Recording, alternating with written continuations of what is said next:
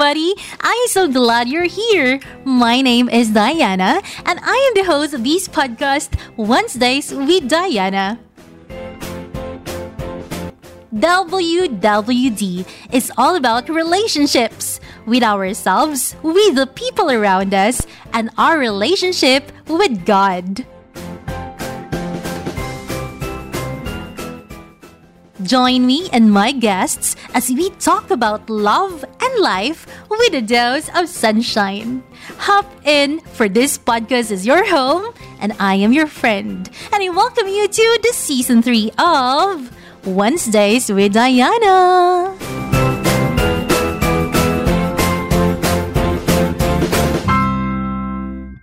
Hello, and welcome to Wednesdays with Diana.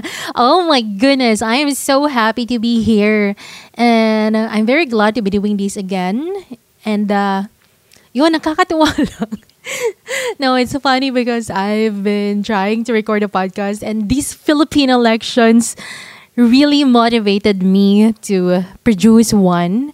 And I'm just a little sad because I was planning to do a podcast or do some series of podcasts during the campaign season, but life got in the way. And alam niyo, there are so many realizations that I'm having, that I've had because of the 2022 election. So now I'm making a podcast kasi my candidates lost the election and I'm still in pain. Yes, just like many of us. Siguro we're still in the process of healing and, processing our emotions. And for me, one thing that helps me in healing and moving forward is to vocally express my sentiments. Kasi madami akong nakikita kasi sa social media, move on na, and, life goes on. And, well, it's true, I agree. But for me kasi, in order for me to move on, I wanted to process and I wanted to, analyze the things, the situation. It's also one way of honoring my feelings because, our feelings are there to be felt. I think that's the latest episode that I've had in a podcast. So do check that out. If you are undergoing what we call yung mga uncomfortable feelings, we might say nga na there are negative feelings because we don't like them, such as the feelings that I'm undergoing now, but I'm in a much better state. No, that's why I'm able to speak now. And this episode, I am going to share for all of you. First pala, bako ko makalimutan. For those of you who's having it, for the nabubulan ako. For those of you who are tuning into the podcast for the first time, if this is the first time that you've heard about Wednesdays with Diana podcast, welcome, and yes, enjoy listening this certain episode. Siguro, I'm not sure if makaka-relate kayo unless you are really fully invested into the election. But anyway, welcome, and I'm just gonna share with you the 3 things that the 2022 elections taught me. So, grabe. I have a lot of learnings actually, but I was preparing and reflecting. Sabi ko, sige, para madali na. So, just 3 things, and siguro yung mga points ko, I will discuss. And ito yung the ABCs of the elections. ABCs. Alam niyo kung bakit? Okay, so the A, the first thing that the election taught me. A is awareness is not enough. Knowledge is indeed power. Nakakatawa kasi, di ba? If you're one of the batang 90s, you would, of course, recognize that si Ka Ernie Baron, ito yung sinasabi niya parati, that kung walang knowledge, walang power. And these 2022 elections, I realized that indeed, kailangan nating maging knowledgeable sa mga societal issues and, moral issues na we are, fighting for or we are advocating in the elections. And hindi lang enough na aware tayo. Like for example, oh, we are aware that the elections is coming up and these are the issues. But for me, I was able to decide on my candidates because of syempre researching. This is siguro the election that I've invested myself into really studying the candidates in the presidential, the vice presidential, mga senators especially, sa national elections. And ayun, hindi lang enough na aware tayo sa mga issues na kinalalagyan nila and the issues as well na yun nga sinasabi ko na kailangan nating mamulat sa ating bansa. So, that's one of the learnings that I've had. Kasi grabe yung disinformation niya. Super massive disinformation. And one thing as well, that's the reason or the triggering factor, the driving force behind me making a podcast again is to combat disinformation. I feel na, I'm just really amazed kung gaano napalaganap yung mga fake news and misinformation, disinformation sa social media and the internet. And what I learned is, and eto din siguro yung gagawin ko starting now nga and sa mga upcoming elections. So what I learned is to list down important societal and moral issues and kung ano yung take ko sa mga issues na to. Like for example, 'di ba sa mga debates, it's one also of the things na maganda sa mga debates and mga forums and interviews kasi we're able to know the candidates more. So list down the societal issues and for me, most importantly, the moral issues na ano yung stand ng ating mga candidates sa moral issues. Like for me as a Catholic Christian, syempre I would be rooting for the candidates na aligned yung values ko sa mga pinaglalaban nila. And so that's it. So it's important for us to really educate ourselves, do our own research, and not just to merely believe what we're seeing in the social media, what we're reading in the internet. Kasi in this era of the modern times, grabe, you could just post anything and a lot of people would be very gullible and believe it. I know it kasi I've seen it firsthand. My friends, a lot of friends are posting a lot of information, sharing it from certain websites or certain social media accounts that are not verified. So, my advice as well and a reminder for me is kapag may nakikita tayong mga information, especially if it's very important, especially if it involves as well yung credibility ng mga certain candidates or ng mga tao, no? So, let's double check it. Let's make sure that the pages that we're following in social media are credible, no? So let's look at credible news outlets, no? Not just one, but for me, I cross-check it. Like kapag nagbabasa ka sa isang news outlet, let's say GMA News or ABS-CBN News, hindi lang importante na isa lang or dalawa. I cross-check it.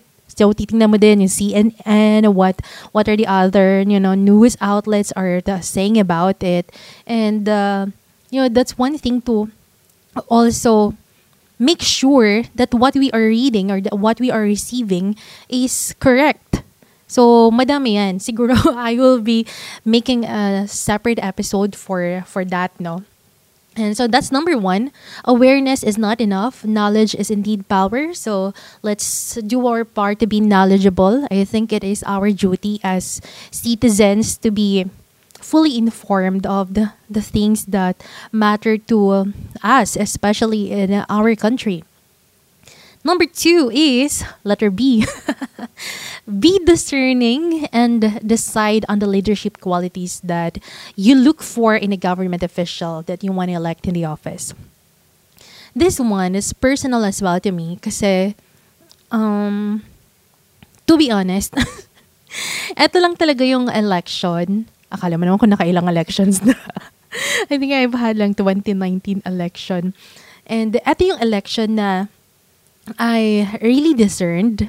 And, takot ako na basta-basta lang bumoto sa mga tao na iluluklok ng boto ko, sa office.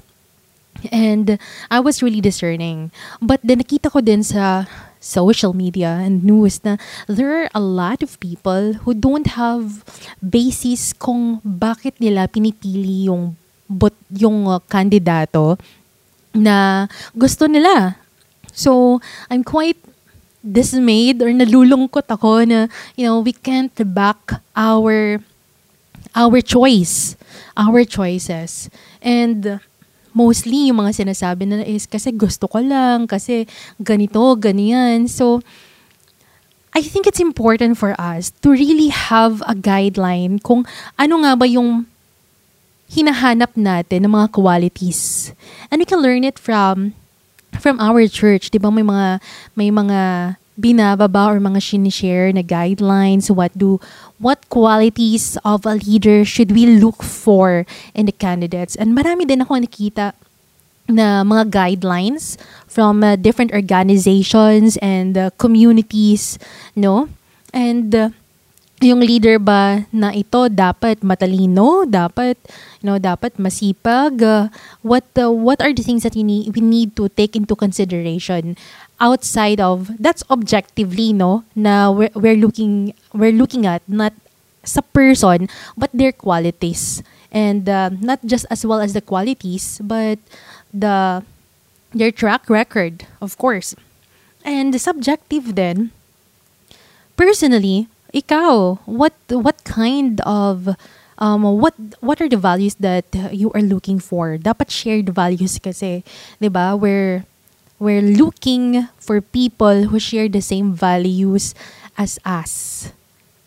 No? So, importante 'yon. So, be discerning kasi a lot of people talaga that I've that I have spoken to, pero nalulungkot ako na ay oo nga, no. So minsan kasi madali lang madala sa hype sa social media kung sino yung sikat, and then kung sino yung may mga ganito, but we don't really know kung bakit nga ba.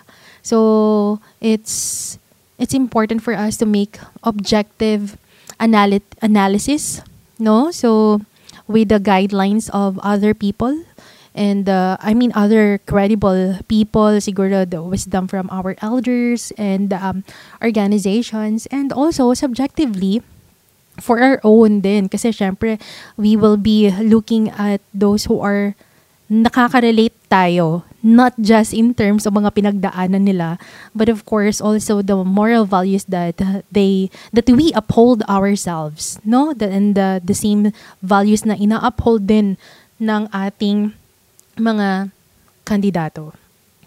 And number 3 is C. Choose your battles. Choose your battles. It's not just a win or lose game, no? It's a spiritual warfare.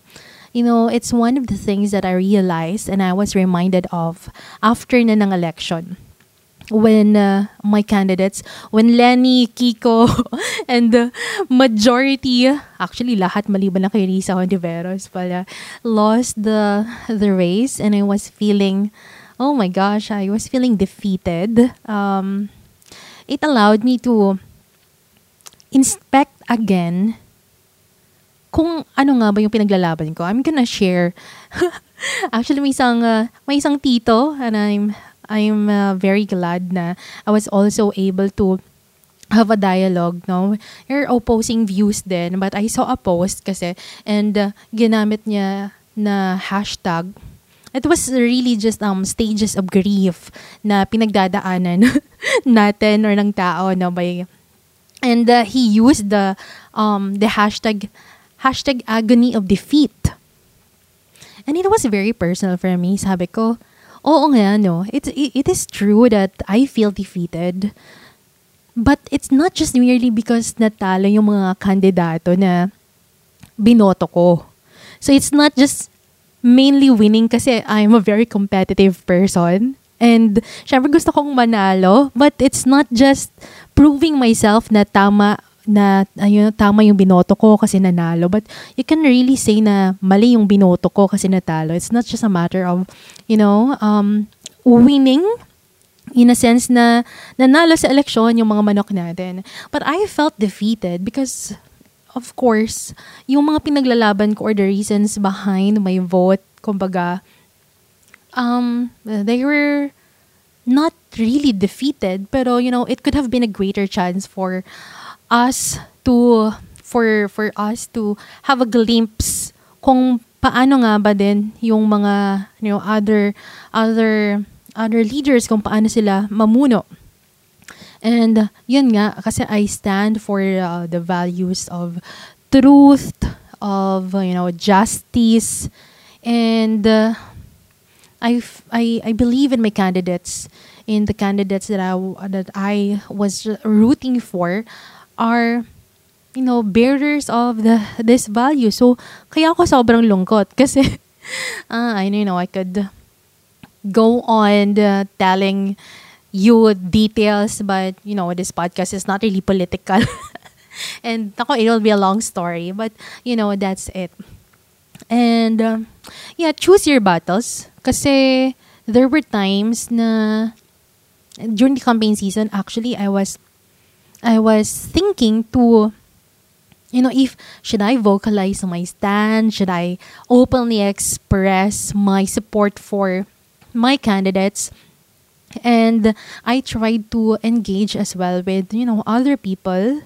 So alam niyo yun, I know a lot of us could relate to, kasi madaming mga barudagulan and madaming mga exchanges na very toxic na din in social media amongst even amongst our friendship and the families. But ayun, when you decide to actively campaign for your chosen candidates, I feel na kailangan pala talaga ng strategy. You're not just merely driven by your emotions na, wait, ano sinasabi niya? Ba't sa kandidato ko dapat ganito? So it's important na may strategy and to always be mindful of your own feelings. Like for me, I've spoken to people and yun nga, iba yung mga paniniwala nila. And I don't agree on the certain things that they are fighting for, and yung mga reasoning behind their decisions. And I felt in my heart, to be honest, talaga na alam mo yun, you're losing your peace. Na parang deep inside me, there's a war going on. Like, oh my God, like seriously, how could you? Mga ganon. And when you feel na parang, I don't think that I could contain it, acknowledge it na, sige, siguro it's not a good place for me to continue to fight for or ipagtanggol pa yung aking kandidato. So, yung mga time na yon, be mindful of our feelings and siguro just listen. Listen, especially if you're listening to people na you are friends with, yung mga pamilya mo, ganun, no? So kapag toxic na, yung parang, ay, sige na lang, parang kahit somehow you feel defeated kasi parang you are not heard or, they're not understanding as well what you're singing kasi, ay, so yun, when we engage with people with different views, it's important to find a mantra that will remind you of your values. Like for example, hindi mo na kasi maiisip, mahirap kasi magpakabait na kapag nasa, diba, intense na yung emotion. So, always choose love, always choose radical love, always choose kindness, and value the relationship over being right, diba? Parang cliche na kasi yan, sinasabi natin it's important to be kind than to be right, but in this election, most importantly, grabe, parang ang hirap talaga i-embody yung mga beliefs natin. no, sa pakikipagkapwa. So, ayun. And also listen to understand and not merely to respond. Nung the times na ako din, no, sa mga encounters ko din, I found myself na parang, to be honest talaga, na I'm listening and then hinahanda ko na yung responses ko at the back of my mind. But then, there were also instances na nga, na sabi ko, okay, I wanna listen and now I'm understanding where this person is coming from.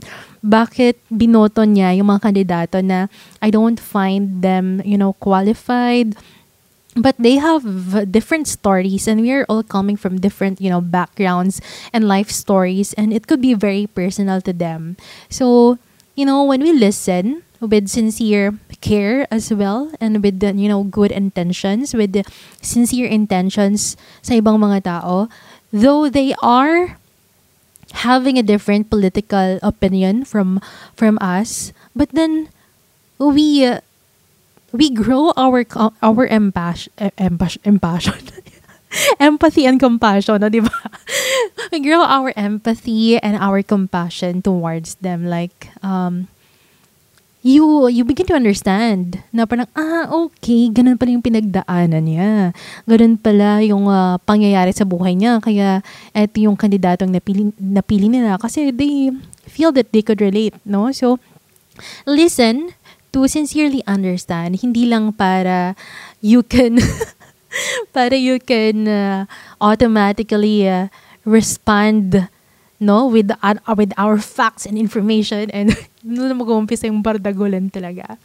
And when sharing, let's share from our own experience, no? Kapag personal kasi, when we're personal na parang, ako kasi pinili ko siya kasi I saw that the programs that she developed and she had ganito ganyan, no? So it really matters the tone, the manner of our conversations sa ating mga kapwa. So, ayun, always be loving and kind. Yun yung realization ko na parang, I am reminded, I'm a member of the CFC Singles for Christ, and we're having a Christian life program. Parang yun yung flagship program for you to enter or for you to become a part of the community. So we'll undergo a series of talks. And before this Christian life program, kaming mga leaders, kaming mga, those who will be serving, we undergo a training, CLP training. And one of the trainings na we are having is what we call, and I delivered the talk about it, na evangelism and spiritual warfare. So I was really reminded of that, no, after reflecting with the results nga ng election. I feel so sad na, Lord, bakit? Why is this happening? And lo and behold, I even posted nga sa social media ko kasi binuksan ko talaga yung emails ko. I looked for the talk outline na of that certain talk. And I'm reminded nga na what are we really fighting for? So, it's not just a win or lose competition na parang, okay, nanalo yung ko, blah, blah, blah, blah. Or, naku, ano ba yan? Ba't natalo yung aking mga manok? So, I realized na, yun nga, it's more than that. And our battle is really between, good and evil. So, there are much more important battles that we are facing. And I just wanted to share that. Wait lang, hanapin ko ha. Kasi I posted it in my social media when I was really reflecting.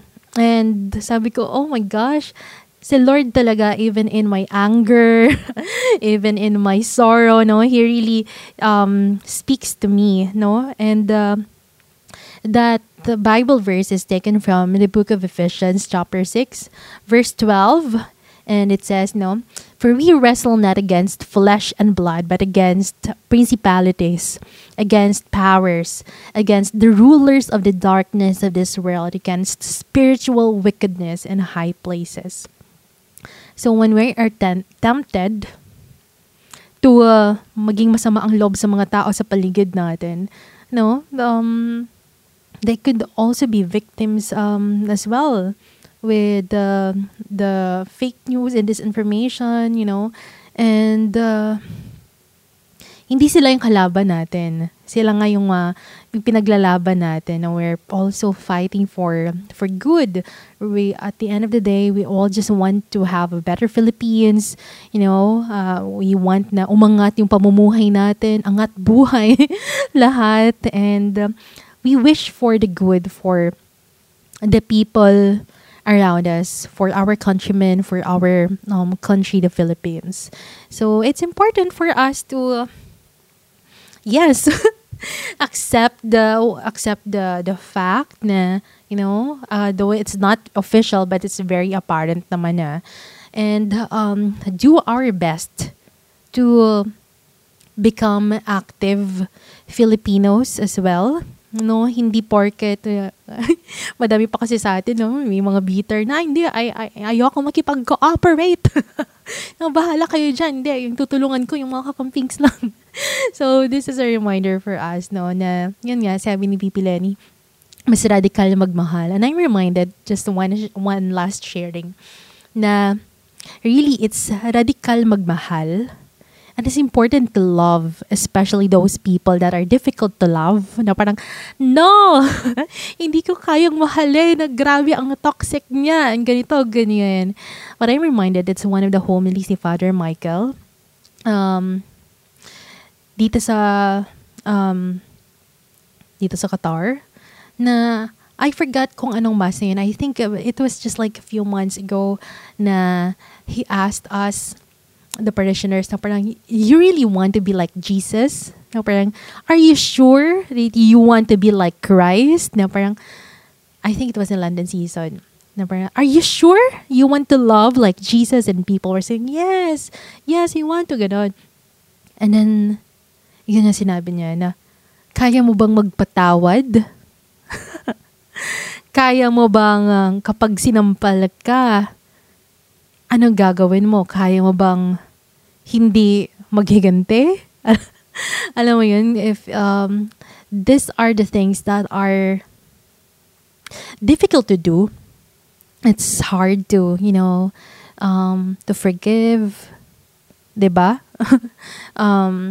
It's hard to move on. It's hard to understand people who have differing opinions than us. It's hard to love people who are difficult to love. But that is our calling. That is our mission is. I feel na, okay. Baka siguro hindi nangyari yung mga pangyayari ayon sa kagustuhan ko. Because there's so much greater wisdom from the Lord, no? Even for me, na at the end of the day, we're brothers and sisters in Christ. At the end of the day, we're all, Filipinos, and we could not just filter kung sino yung magandang pakikitungo na bibigyan natin, no? And it's always radical, and it's always good choice, and the best choice is to love, kahit mahirap. And sometimes, love could feel very uncomfortable. The very feelings that we don't want to feel, that we are trying to escape from, kasi masakit. And it's not very parang hindi mo siya i-welcome. Who would want to feel in pain? Who would want to feel defeated?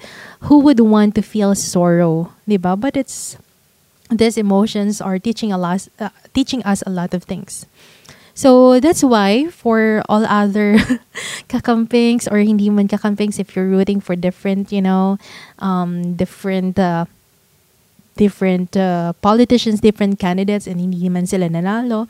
So let us embrace the fact. Let us embrace this the decisions of the majority, and what I can also share is that just like me din siguro na let's try to understand and let's try to process our emotions. Why are we feeling this way? Ano mga ba yung pinaglalaban ko? Bakit ganito yung nararamdaman ko? And most importantly, sabi nga ni VP Lenny na our healing daw doesn't come from pagmumukmok. So, yung ating I wish I could have prepared pala yung mga sinabi niya no sa pasasalamat niya.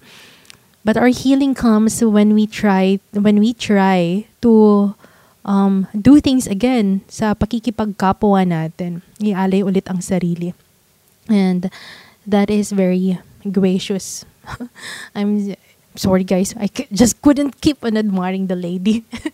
And yeah, that's it. So I guess those are the three things. Madami actually, but I just tried to really condense them.